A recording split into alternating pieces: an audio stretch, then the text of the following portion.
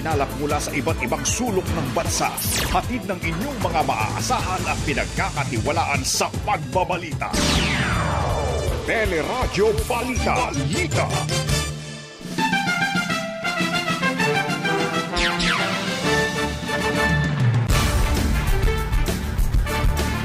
Mga bus terminal naghahanda na sa pagdagsa ng mga pasaherong uuwi sa probinsya para sa undas. Metro Manila posibleng ibaba na sa Alert Level 2 pagpasok ng Nobyembre. 16,000 manggagawa balik trabaho kada linggo kapag Alert Level 2 na ayon sa NEDA. Ulelat na COVID Resilience Ranking ng Pilipinas, hindi dapat ikagalit ng pamahalaan ayon sa ilang health experts. Tax record ng mga opisyal ng formally ipinasisilip ng Senado sa BIR. Mahigit 500 milyong pisong halaga ng mga peking branded na produkto na samsam sa Maynila at Cavite. At sa Showbiz Spotlight, Loisa Andalio, sinorpresa si Ronnie Alonte sa kanyang birthday. Gerald Anderson at Gigi Delana, nailang nga ba sa isa't isa? At iyan ang ulo ng mga nagbabagang balita ngayong Biyernes, October 29, 2021. Tuloy pa rin ang aming paglilingkod sa pamamagitan ng Teleradyo, TFC, Sky Cable Channel 26 at iba pang cable providers. Ako si Robert Mano. Napapakinggan din ang Teleradyo sa ABS-CBN Radio Service App, ABS-CBN News App at live streaming sa iWant TFC, news.abs-cbn.com at sa Facebook at YouTube channel ng ABS-CBN News. Pangalan ni Joyce Balancio. Ako po si Zen Hernandez. Unti-unti nang dumadagsa sa bus terminal sa mga pasaherong uuwi sa probinsya sa panahon ng undas. Sa kabila ito ng pagsasara ng mga sementeryo simula ngayong araw hanggang sa November 2. Sa Parañaque Integrated Terminal Exchange o PITX, umabot sa 50,000 ang dumating na pasahero at inaasahang madaragdagan pa ngayong weekend. Sa panayam ng Teleradyo, sinabi ni Jason Salvador, PITX Corporate Affairs and Government Relations Head, nagdagdag na ng mga bus ang terminal para kubasya ang mas maraming pasahero. Abalang-abala na tayo buong linggo. Pagmula nung weekend, average na tayo ng 50 to 55,000 at tinatansya nga natin na pataas pa ito. Papunta dito sa long weekend or sa undas weekend na tinatawag. Kaya naman kuskusan pa rin ang pagsasaayos natin ng terminal at pagsisigurado ng mga safety protocols. Paalala ni Salvador, dapat magpabook ang pasahero 2 araw bago ang biyahe dahil 50% ang ipinatutupad na kapasidad sa mga bus. Bukod sa PITX, nagsimula na rin dumami ang mga pasahero sa Araneta City Bus Station sa Quezon City. Iginiit ng ilang pasahero na gusto na nilang umuwi sa probinsya matapos itong ipagpaliban noong mga nakaraang buwan dahil sa mga lockdown at mahigpit na travel restrictions.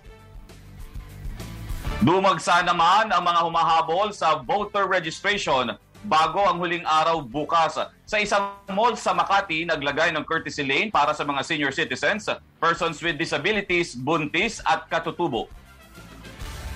Kaya kami naririto ay para ibigay namin yung boto namin at nagpapakahirap kami na pumila dahil alam namin ito ay mahalaga sa kinabukasan ng bayan natin. Dumagsari ng mga nagpaparehistro sa iba pang mall at tanggapan ng COMELEC sa nabotas na mahagi ng numero para makontrol ang dami ng tao at matiyak na naipatutupad ang health protocols. Nagpaalala naman ng COMELEC na dalhin ang mga tamang dokumento at ID lalo't inaasahan ang dagsa ng mga habol sa voter registration hanggang bukas. Make sure tama yung dala yung formas. Make sure that you printed it properly on long bond paper back-to-back. And make sure na dala nyo na yung photocopy ng inyong valid ID. Again, all of these things will make it easier for you to register. Kasi expected naman na, especially as we're winding down this extension, na dadami na naman ang tao sa pila. Si COMELEC spokesman James Jimenez. Samantala, tumaas ang presyo ng isda sa ilang pamilihan. 50 hanggang 200 pesos kada kilo ang dagdag presyo ng isda tulad ng galunggong, dalagang bukid, hasa-hasa at iba pang seafood gaya ng pusit at hipon. Paliwanag ni Agriculture Undersecretary Christine Evangelista, bunso dito ng pagtaas ng presyo ng petrolyo at closed fishing season sa ilang lugar sa bansa. Kasi nga, syempre, yung ating mga fisher folks, merong crudo na ginagamit sa kanilang bangka. Pag syempre, bumaba din ang kanilang catch, then if you look at the cost, no? Konti ang yung catch, you have the same expense, ibig sabihin tataas ang presyo. Sa panayam ng teleradyo, nagbabala si Samahang Industriya ng Agrikultura o SINAG President Rosendo So na tataas pa ang presyo ng karneng baboy na nagmahal na ng 20 pesos kada kilo sa loob ng linggong ito. Sa ngayon, nasa 340 pesos na ang kada kilo ng liempo habang 300 pesos naman ang kasim. Makita naman natin, ngayon tumaas na ng 20 pesos no, yung Metro Manila area. No? Sa tingin ko, tataas pa yan na this coming week, baka another 20. So 40 pesos itong buwan na ito. Yung Metro Manila, apektado dahil kung galing sa probinsya, dadalhin dyan sa Metro Manila, talaga tataas yan. Bukod dito, pinaghahandaan na rin ang inaasahang pagtaas ng demand sa baboy habang papalapit ang Pasko. You look at the business point of view, if ako si retailer, ito na yung Christmas season, tataas ang demand, and probably this is a time makabawi sa yung losses during the year, then maybe a business decision would be to increase the price of your retail commodity.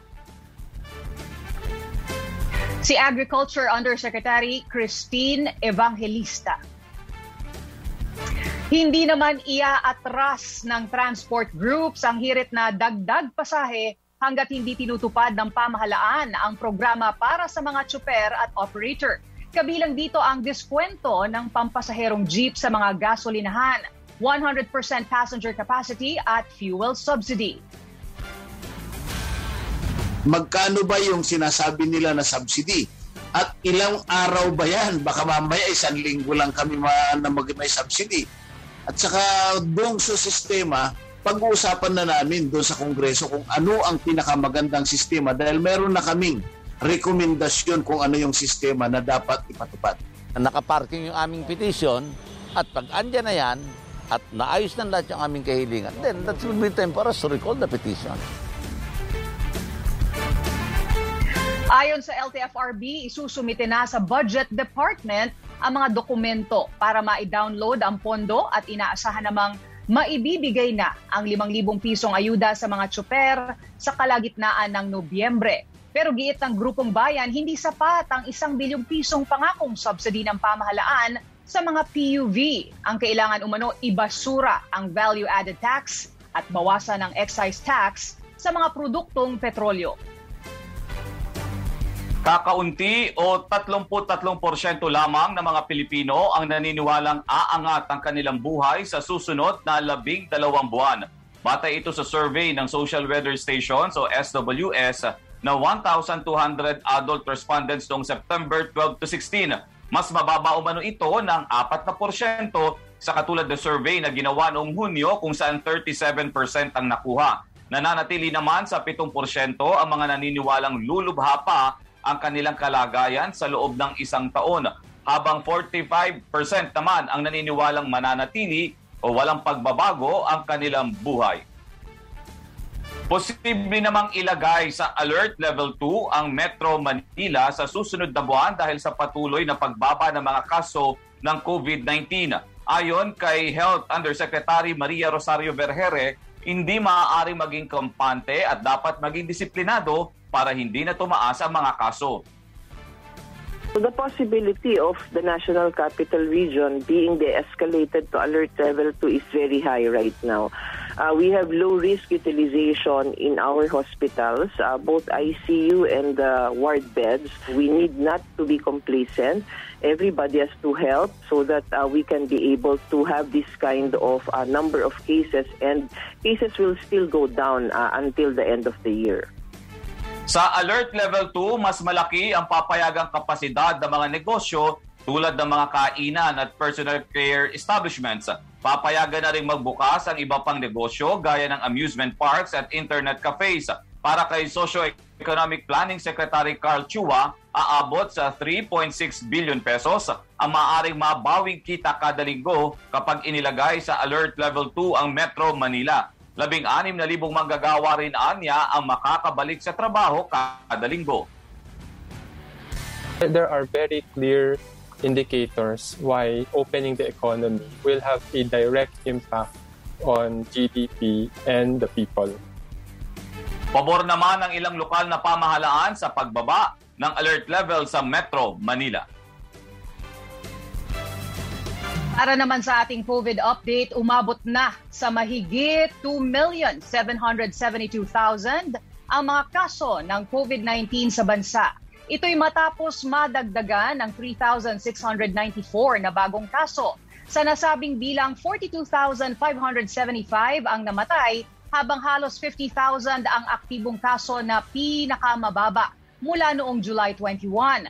Samantala, ramdam na ng mga ospital ang pagluwag sa ICU, COVID ward at emergency rooms dahil sa pagbaba ng mga kaso ng COVID-19. Sa pagamutan ng Dasmariñas sa Cavite, 16 na lang ang naka-admit sa COVID-ER habang nabawasan na rin ang mga pasyente sa COVID ward. Sinabi ni Chief of Hospital Dr. Luisa Cagingin na karamihan sa mga naka-admit ay hindi bakunado habang walang naitalang namatay sa mga pasyenteng fully vaccinated.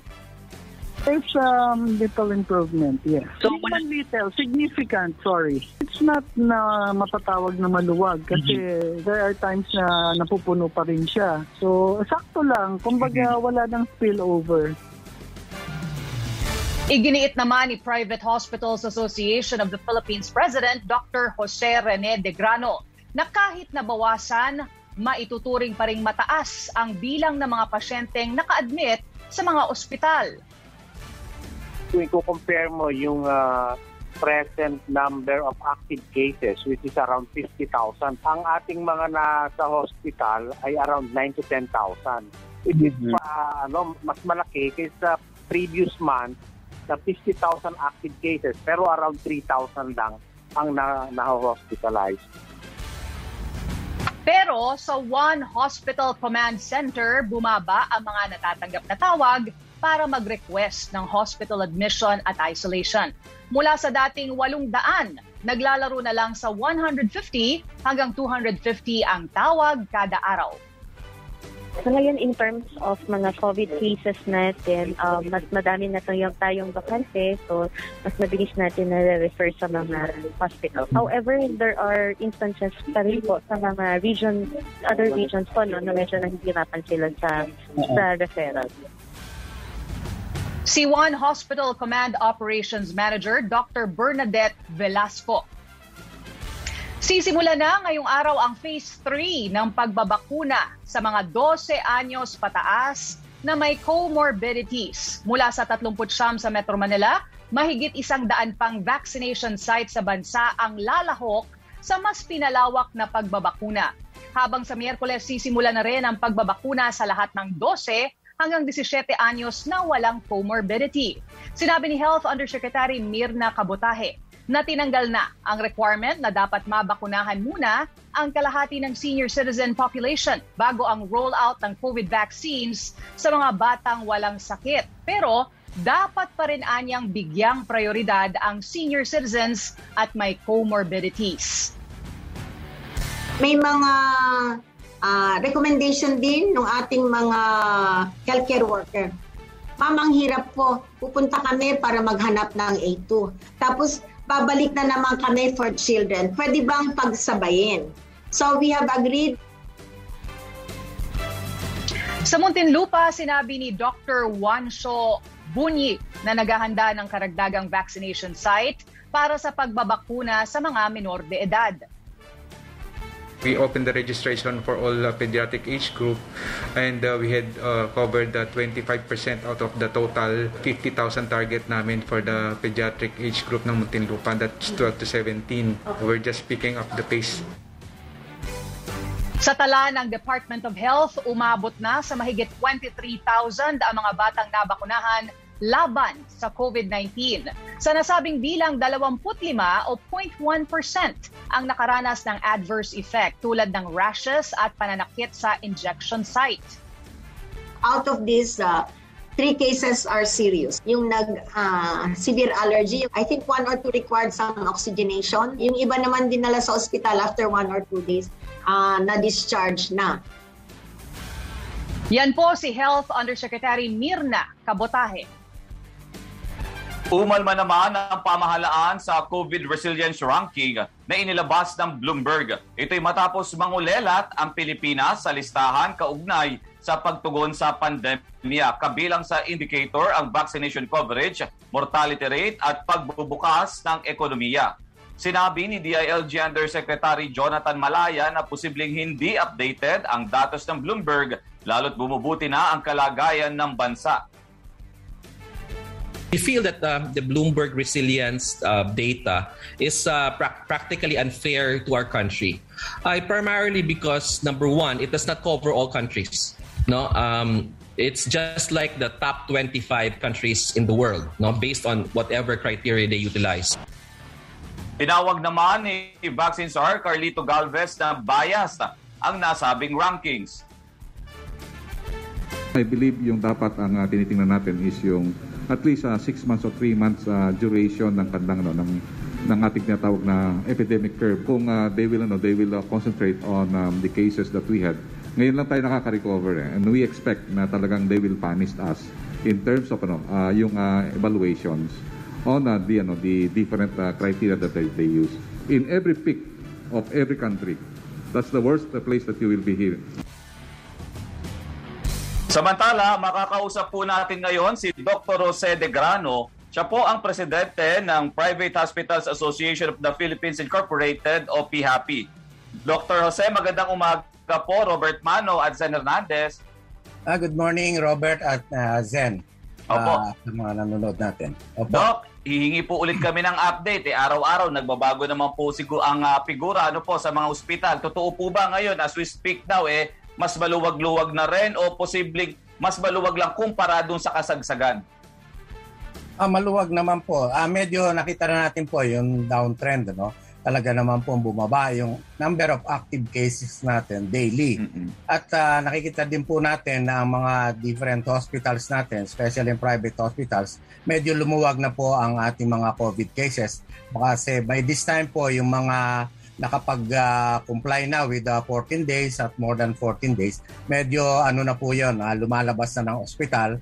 At yun po, sana pa ay medyo nakakaluwag tayo at pati ang ating mga healthcare workers ay medyo makakapagpahinga na ng konti. Opo, yun nga po yung sunod ko itatanong, Doc. Dahil kung lumuluwag na, ibig sabihin yung dating tight na schedule, halos wala ng pahinga yung ating mga healthcare workers. Ngayon po, mas maluwag, mas nakakaikot. Mas mahaba yung rest day nila. Ganun po ba? Ganun nga po. Ang problema naman po, yung ating namang non-COVID cases, medyo tumataas naman po. Kasi alam nyo naman po, dito sa last quarter, medyo marami pong ganyan, mga flu, mga typhoid. Medyo tumataas naman po yung non-COVID cases. So ibig sabihin, Doc, ito naman bukod doon sa COVID, ito naman yung binabantayan nyo din ngayon, yung spike ng mga ganitong kaso ngayon. Sakit. Yes po. Ganun din po. And then, of course, sana po pagpatuloy po ng ating mga kababayan yung kanilang ginagawa ngayon right now na yung pag-iwas po sa mga matataong lugar, social distancing at saka pag-wear po properly ng mga mask para po magtuloy-tuloy itong pagbaba ng ating mga kaso. Doc, doon sa observation ninyo sa mga nangyayari sa labas, yung mga nagtambakan dyan sa Dolomite Beach at doon sa iba pa po, may nakikita ba kayo, may pangamba ba ulit yung inyong grupo na posibleng tumaas ulit yung cases because doon sa mga previously na nangyari this weekend usually? Opo, dapat po talaga yung implementation po ng ating mga health protocols. Ito po'y nasa kamay din ng ating mga local government units. Po? At saka doon po naman sa mga commercial establishment, ganun din po. Nasa kanila din yun na kailangan implementa din nila yung minimum health protocol sa loob ng mga commercial establishments na ito na sa ganun po ay may pagpatuloy natin yung pagbaba ng ating kaso. Good morning, Doc. Yung Yes, sinasabi niyo po na expected na increase sa pasyente ng last quarter, handa na ba tayo doon? At na-resolve na ba yung mga existing problems natin, halimbawa katulad ng understaffing? Right now po, yung understaffing po, ano naman po, kasi yung ating mga nurses, halimbawa, nag-file na po sila ng mga resignation. Pero yung iba naman po hindi pa rin umaalis kasi naghihintay pa rin po sila ng mga tawag. So far naman po, dahil bumaba naman yung mga kaso natin, medyo pwede pa po tayo, nakakatuloy-tuloy pa po ang ating mga ospital na kapag-admit. Yun nga lang po, ngayon po bumabaliktad, tumataas naman yung non-COVID sa mga COVID cases. Kasi gusto ko makita rin at maintindihan yung epekto nung pagbaba ng kaso doon sa trabaho ng ating mga health workers. Sa dati talaga namang tambak ang kanilang trabaho. So ngayon, kada health worker, kada nurse halimbawa, ilang pasyente po yan? Pagka non-COVID cases po, mas marami ang ratio. Halimbawa, isang nurse pwede po 1:8 up to 1:12. Pag COVID po kasi medyo limitado, 1:3 lang, maximum of 1:5 patients. Kaya ngayon po, mas kailanganin natin kung kukonti ang ating COVID cases na mas kukonti ang mga healthcare workers na magmamanage pagka hindi COVID po. Opo.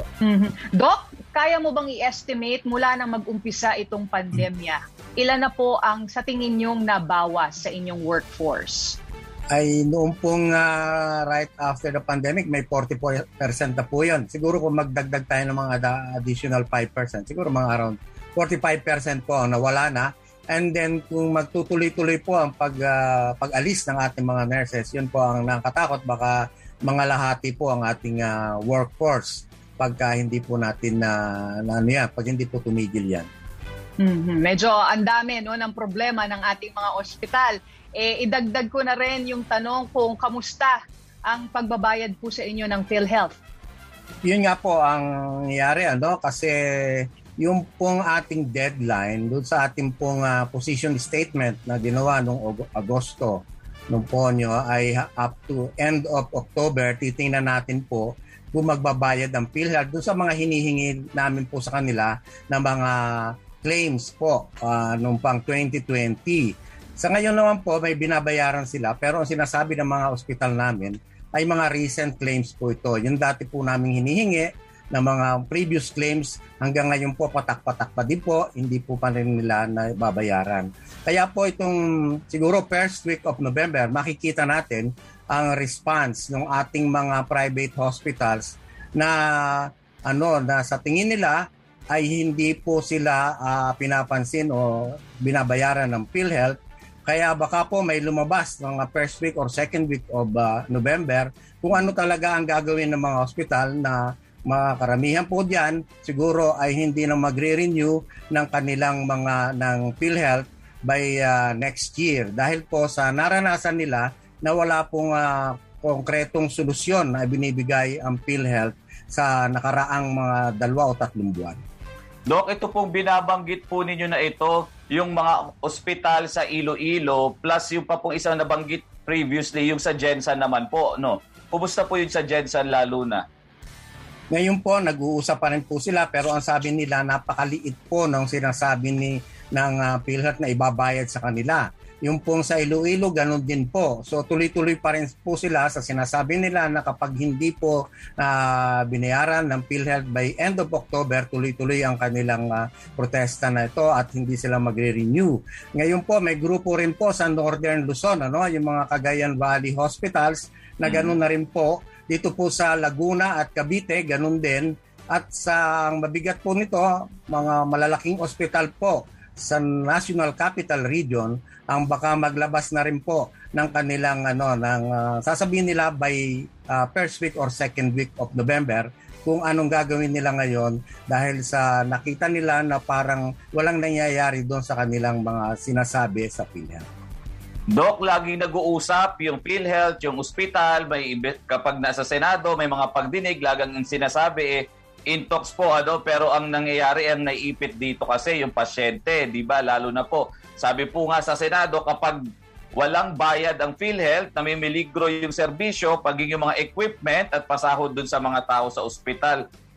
Doc, itong mga nangyayari with PhilHealth, na-identify na po ba ninyo talaga? Ano ba yung main reason bakit umaabot sa ganito katagal bago kayo babayaran? Yun nga po ang hindi namin malaman kasi yung pong mga requirements na hinihingi naman ng PhilHealth sa amin ay ibinibigay. Ang nagiging problema po, lalo po dito sa mga COVID cases, napakalaki po ng ina-advance ng mga private hospitals. So, yung pong mga benefits ng mga tao, ng ating mga members ng PhilHealth ay napakalaki po pag COVID. Ang komparasyon po nga po namin dito ay ang isang moderate case po ng COVID, ang equivalent po nito ay 7 kaso na ng cesarean section.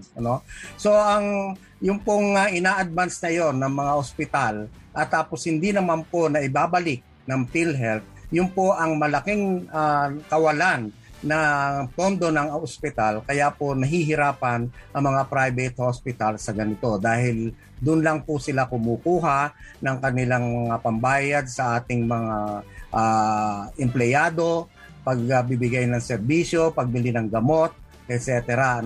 Ay ngayon po, kung hindi po ba ibabalik agad yan ng PhilHealth, doon po babagsak po talaga ang mga pondo at resources ng ating private hospitals.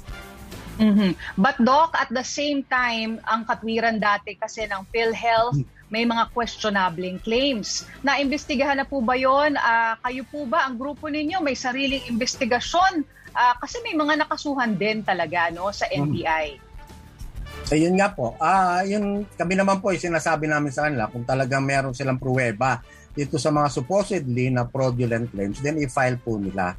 Pero yun nga po, napakaliit pong porsyento niyan. Ang ibig sabihin po namin, kung meron mang ganun na mga ilan na mga cases or claims na sa tingin nila hindi maganda, bakit naman po nasasakripisyo yung iba, yung kalahatan ng mga iba pang claims na hindi nila bayaran? Yun nga po, napakalaki pong epekto yan sa viability at sustainability ng ating mga private hospitals na nagre-rely lang po dito. At hindi po katulad ng government hospitals na binabayaran po sila ng mga taxes ng ating mga tao.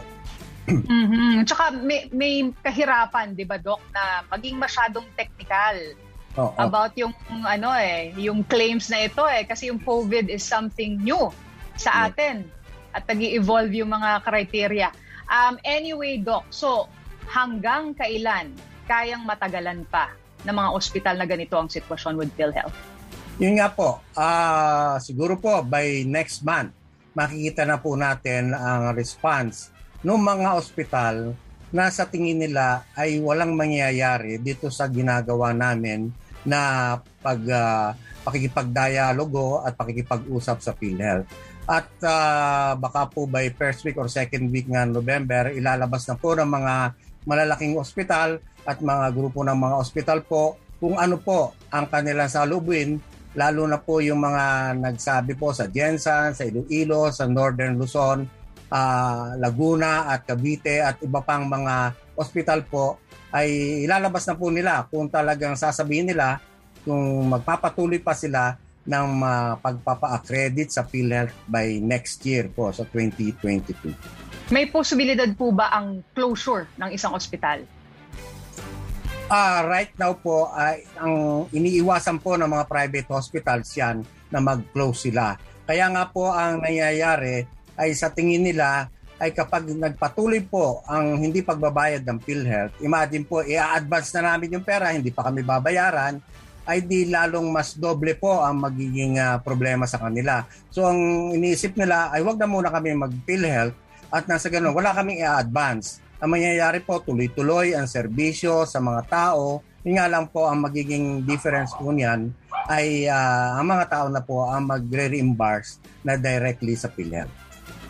Salamat po, Private Hospitals Association President Dr. Jose De Grano. Magandang araw po. Thank you, Robert and Zen. Good morning. Thank you po, Doc. Samantala, sa iba pang balita, tingin naman ng public health advocate na si Dr. Tony Liachon, dapat na maging hamon sa pamahalaan ang report ng Bloomberg para pagbutihin pa ang pagtugon sa COVID-19. Sa panayam ng teleradyo, sinabi ni Leacho na dapat tanggapin ng pamahalaan ang katotohanan para makagawa ang gobyerno ng mga bagay na dapat pang pagbutihin. Ako, personally, titingnan ko yan as a challenge for me na gandahan ng performance natin. Kasi hindi naman natin may influence ang thinking process of global rankings like Nikkei and Bloomberg. Dapat kunin natin yan the right way. Improve natin ang sistema by improving our monitoring system and not, ang nangyayari kasi, to rain the parade, ika nga. Kasi laging pagka gumaganda yung natin, pinupuri natin, but hindi natin tinitingnan yung weakness Maging si Dr. Maricar Limpin, Pangulo ng Philippine College of Physicians, ay naniniwalang hindi dapat umalma ang gobyerno sa report dahil nakabase ito sa mga datos na nakukuha dito sa bansa. Pag tinignan mo rin yung listahan, no, may mga bansa na bumaba ang resiliency ranking nila. Tapos meron namang umakyat. So, ang Pilipinas naman, we can always strive, no, na pagandahin natin yung ranking natin. It's not too late kasi hindi pa naman tapos ang gera, kumbaga sa no? Hindi pa tapos ang laban. Sinabi naman ng Okta Research Group na sa halip na tingnang kulelat ang bansa sa COVID-19 resilience ranking, dapat tanggapin ang pagkukulang at pagbutihin ng pamahalaan ang pagresponde sa pandemya. Ako mismo, hindi ko masyado pinapansin yung Bloomberg na factors kasi, what is it for din naman? Diba? Is it to say na hindi maganda yung pandemic management natin? I would say na hindi ko naman masasabing hindi totally na hindi maganda yung pandemic management natin. Maybe it could be improved, pero I would understand sa perspective nila, baka yung rating nila is hindi maganda yung pandemic management because of these factors. Pero for me, marami naman tayo na save na lives. Si Professor Guido David ng Okta Research. Samantala, inusisa sa Senado ang binayarang buwis ng ilang personalidad na iniuugnay sa biniling medical supplies ng pamahalaan sa Pharmaly. Sa dokumentong isinumite ng Bureau of Internal Revenue, lumabas na 22,000 pesos lang ang binayarang buwis ni Pharmaly Corporate Secretary Mohit Dargani noong 2019 habang 97,000 pesos noong 2022. Ang kapatid nitong company president na si Twinkle, umabot lang sa 29,000 ang binayarang buwis noong 2018 habang 1,000 piso noong 2020.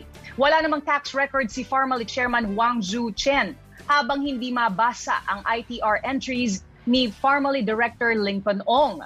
Lumabas naman sa 2020 income tax return ng Pharmaly na nakakuha ito ng tax credit na 96 million pesos at tax due na negative 589,000.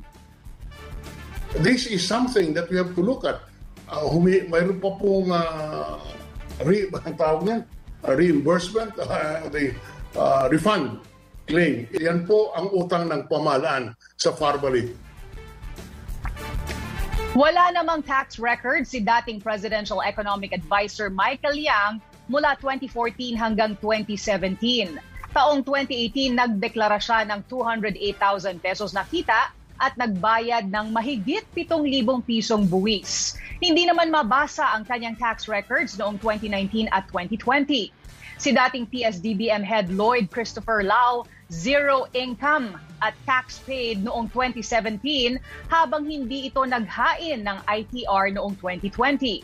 Sinabi ni Senador Franklin Drilon na hindi mabuksan ang ITR ni Lau noong 2018 at 2019 matapos naghain sa online system. Most of the ITRs were either not filed, unreadable, or incomplete. The ITRs of the Darganis are incomplete and have several unreadable portions, but the taxable incomes and taxes paid appear to be very low, especially considering that they were able to buy luxury cars during the relevant periods. Ang Tiger Marketing Corporation na nagsupply ng face mask at iba pang materyales sa Pharmaly humirit naman ng dagdag bayad ng buwis matapos masita sa Senado. When they were subjected to questions from the committee, suddenly they amended their income tax returns and declared a taxable income of 3,263,671. This alone proves, Mr. Chairman, na may nagagawa ding mabuti ang ating committee sa pagdidinig na ginagawa natin. Nagkakaroon ng bagong buhis na binabayaran. Wala namang ITR ang Green Trends Trading at Shao Constructions Machinery Group na nagsupply ng medical supply sa Pharmaly. Naniniwala rin si Drilona na ubos na ng PSDBM ang 42 billion pesos na pandemic budget ng Department of Health sa mga supplier.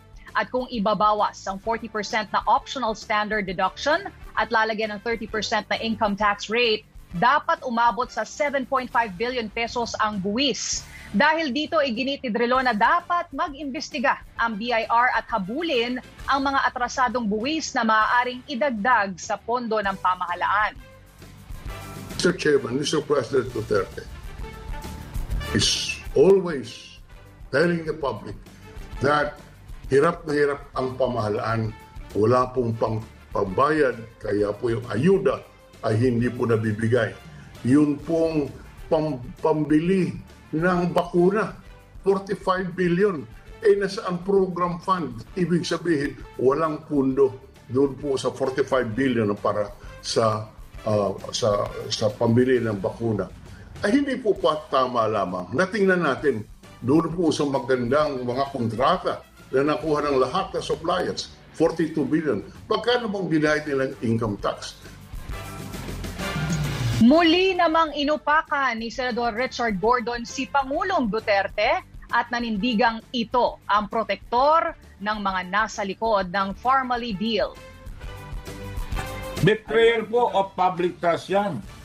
Yan ho ang sinasabi yan. At culpable violation of the Constitution na po yung ginagawa ninyo, Mr. President. Siguro akala nyo habang buhay kayo dyan. Itutuloy ang pagdinig ng Senado sa November 4. Itinanggi naman ng negosyanteng si Michael Yang na nagpahiram siya ng pera sa kumpanyang Pharmaly. Sa pagdinig ng Senado, sinabi ni Yang na posibleng mali ang pagkaintindi ni Lincoln Ong sa kanyang naitulong sa Pharmaly. Pero ipinakilalaan niya ang ilang kaibigan na maaaring makatulong sa kumpanya. Taliwas ito sa pahayag ni Ong na pinahiram sila ng pera ng negosyante para sa transaksyon sa PSDBM. Tumanggi naman si Yang na sagutin kung ano ang partikular niyang trabaho nang itinalaga bilang Presidential Economic Advisor. At abangan sa aming pagbabalik, mga magre-renew ng lisensya, obligado ng kumuha ng exam para sa Comprehensive Driver's Education. Dolomite Beach, sarado ngayong araw. Detalye sa pagbabalik ng Teleradyo Balita.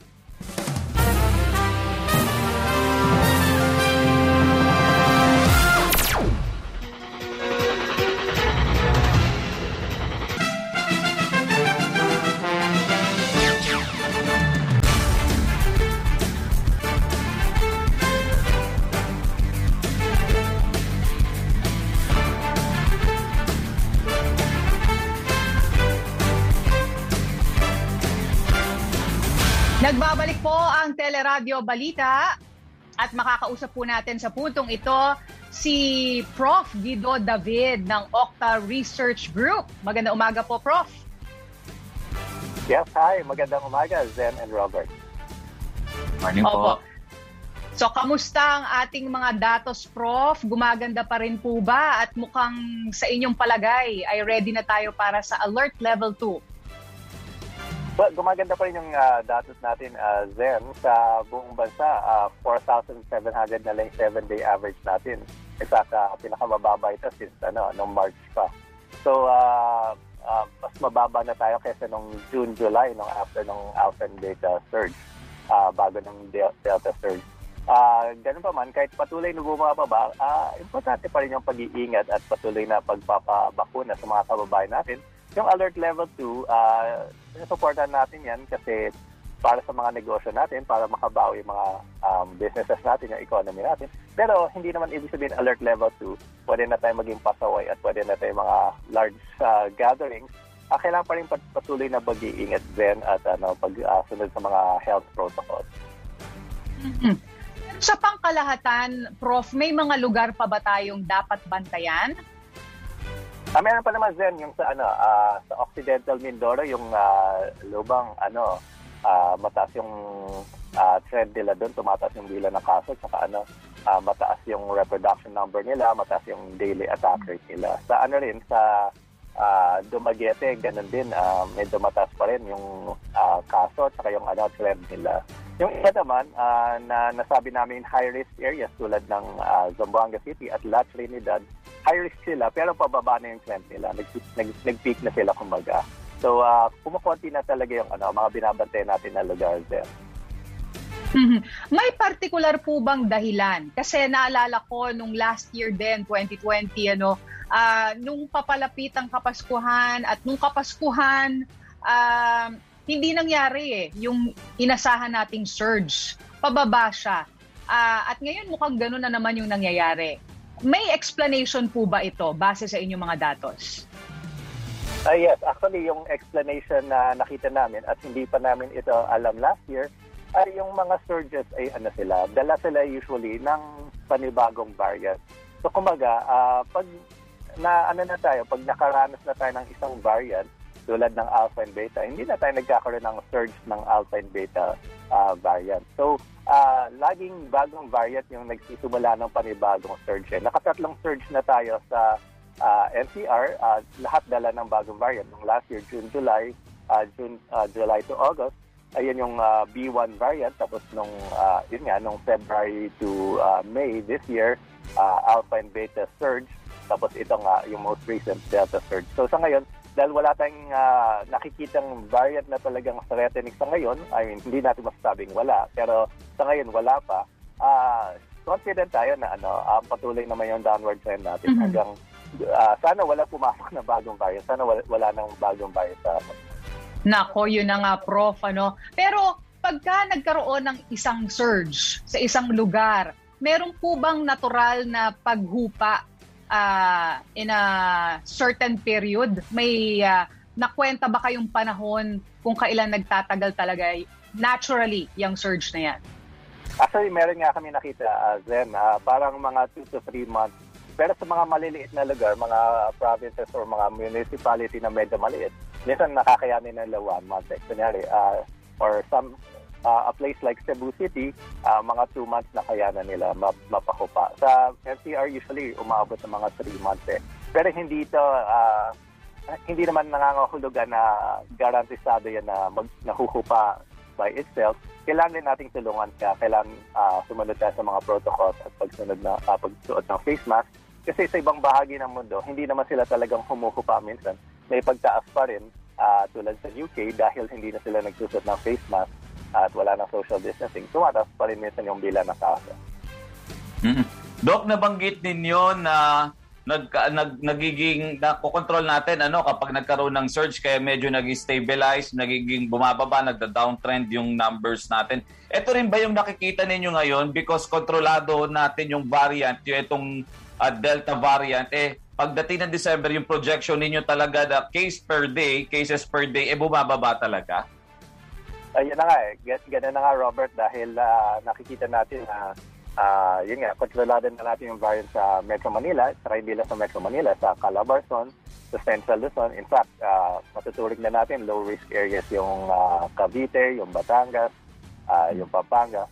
So, talagang nalipasan na natin yung Delta variant. Kumaga, nasa endgame na tayo ng Delta variant. Kaya hindi na natin nakikita magkaka-resurgence. Ngayon, kailangan pa rin natin mag-ingat kasi pwede pa rin magkaroon ng spikes ng cases, mga clustering, outbreaks, mga local outbreaks. Pero in general, yung tingin natin hindi na tayo babalik sa mga 10 or 20,000 cases per day sa ngayon. Kaya nakikita natin baka tuloy-tuloy. Sana hanggang Pasko baka nasa 2,000 or even 1,000 cases per day sa buong Pilipinas. Kaya yan sa Pasko. At with that projection, Prof, mas okay ba talaga na, mas safe na mas babaan pa natin yung alert level natin, let's say for NCR? Kaya sinusuportan natin yan yung at least yung alert level 2. Pero yun nga, sabi ko nga kanina kay Zen na kailangan patuloy pa rin pagsunod natin sa health protocols. Hindi naman ibig sabihin alert level 2. Pwede na tayo lahat magpuntahan sa Dolomite Beach at magdikit-dikit doon at walang face mask. Kasi kailangan pa rin talaga pagsunod sa face mask. Kasi pagsunod ng face mask at pagsunod sa health protocols. Kasi importante ito. Kasi kahit maluwag na yung hospitals natin, mahirap pa rin pag magka-COVID tayo. Opo. Prof, kung napag-usapan natin yung figures, no, yung data about new cases, active cases, yung data naman natin on deaths, kumusta po? Ay nako, yan yung isang medyo nakakapagtaka ng konti kasi mataas yung deaths natin. Almost 200 per day yung 7-day average natin sa deaths at tumaas siya. Na medyo nakakagulat kasi bumaba yung cases natin pero tumaas yung deaths. Ang isang possible explanation dyan, kasi may delay naman talaga, kung mag-surge tayo, hindi agad-agad tumataas yung deaths. So baka may lag factor yan. Pero ang nakakagulat lang ay bumaba na, kunyari, 2 weeks ago medyo mas mababa, pero ngayon tumataas ulit.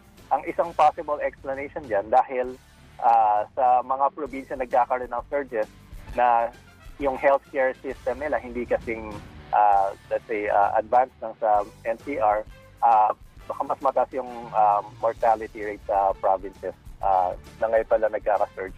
So isa yun sa mga possible explanation, pero pinag-aaralan pa namin yung mga numero dyan. Oo.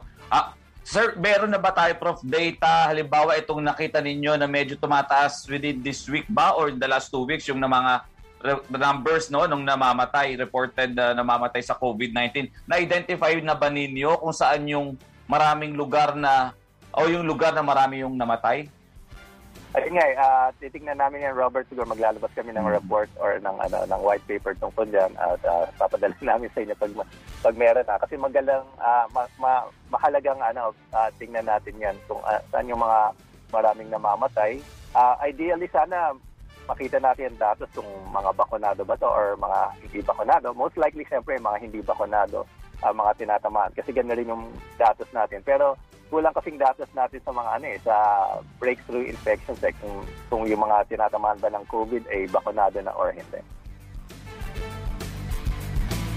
Oo, Prof, meron din nagsasabi na may pagbaba yung dami ng testing pagkapanahon din ng Kapaskuhan. Is this a concern for you? Kasi syempre nakabase din sa datos na ibinibigay nila yung ating projection. Well, concern talaga yung testing. Siyempre, dapat mas maraming testing natin lagi.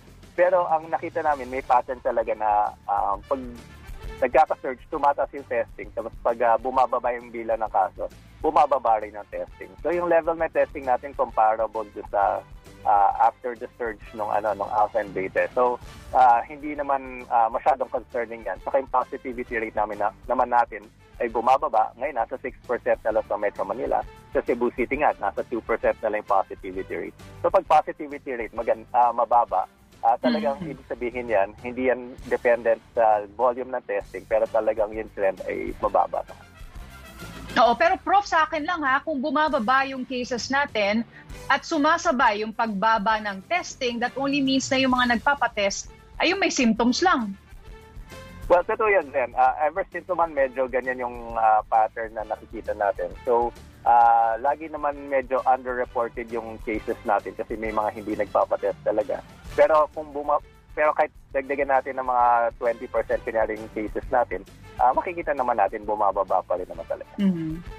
Alright. So ideally, Prof, taasan pa rin yung testing para mas clear sa atin na talagang pababa na. Naman, Zen, hindi dapat nawawala yan. Yung testing natin, dapat expansive yung ating testing, contact tracing, hindi dapat nawawala yan. Kahit pawala na yung virus, kailangan pa rin yan. Alright. Maraming salamat, Professor Guido David ng Octa Research Group. Magandang araw po sa inyo. Thank you. Yeah, thank you, Zen and Robert. Magandang araw. Thank you, Prof. Okay. Abangan sa aming muling pagbabalik, mahigit 500 milyong pisong halaga ng mga peking produkto na samsam sa Maynila at Cavite. Sa Davao de Oro, estudyante inaresto dahil sa mahigit kalahating milyong pisong utang sa online sabong. Yan at ilan pang tambok na balita sa pagbabalik ng Teleradyo Balita.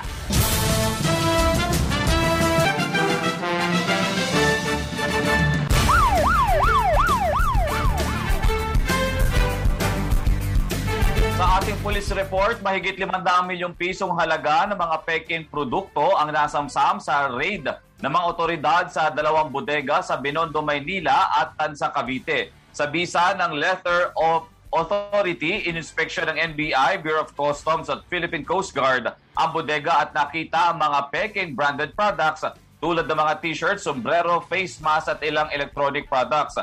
Kabilang pa sa mga nadiskubre sa bodega sa Tansa ay mga Chinese food at ilang medical protective mask. Tukoy na ang may-ari ng mga bodega na kakasuhan ng paglabag sa Intellectual Property Code of Customs, Modernization and Tariff Act.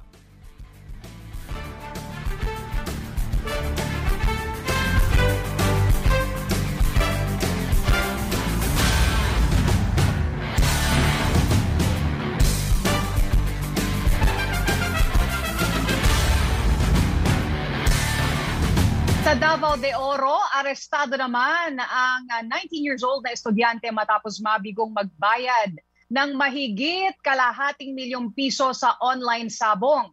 Isinumbong ang suspect dahil hindi nakapagbayad ng 561,000 pesos na bet money. Inihahanda na ang kasong swindling o estafa laban sa estudyante. Spotlight! Alamin na natin ang latest sa Showbiz Spotlight mula kay Tina Marasigan. Good morning, partner. Good morning, partner, and happy Friday. Ito na ang ating Showbiz Spotlight. Sinorpresa ni Loy sa Andalyo ang boyfriend na si Ronnie Alonte sa kanyang ika-25 kaarawan. Sa Instagram post ni Loy sa ibinahagi nito ang ilang larawan sa surprise birthday party kay Ronnie, kung saan dumalo ang ilang piling kaibigan at pamilya. Kasama rin ang mga barkada ni Ronnie sa grupong Hashtags.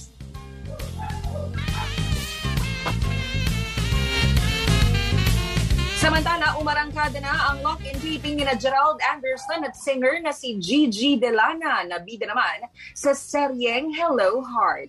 Aminado ang singer na bahagya siyang nailang sa unang sabak ng tambalan ni Gerald. Kaya si Gerald gustong maging komportable si Gigi na first time sa sabak sa pag-arte. Pero talaga sa une, pero talaga may ilang ng konti. Pero alam mo yun, work naman kasi talaga siya. It's a very sensitive and, nakakailang talaga yung sitwasyon, yung trabaho na kailangan namin gawin. And first time din niya sa ganitong klaseng sitwasyon. So, kaming lahat, we just want everyone to be comfortable. Iikot ang storya ng Hello Heart sa mga karakter nilang sina Heart at Soul na magpapanggap bilang lovers. At yan po ang ating Showbiz Spotlight this Friday morning. Ito po si Tina Marasigan nagsasabing work hard, work smart, and have a good heart. Back to you, partner Robert and Maring Zen. At yan ang mga balitang itinampok sa Teleradyo Balita ngayong Biyernes, October 29, 2021. Kapamilya, 57 days na lang, Pasko na. Ako, si Robert Mano. Hoy! Thank you, Robert, and happy weekend po, mga kapamilya. Samahan niyo pa rin kami, Teleradyo Balita bukas with partner Julius Babaw. Pero alas-7 po tayo. Sa ngalan pa rin ni Joyce Balanso, ako po si Zen Hernandez. Susunod na ang On the Spot kasama sina Tony Velasquez at Alvin El Chico.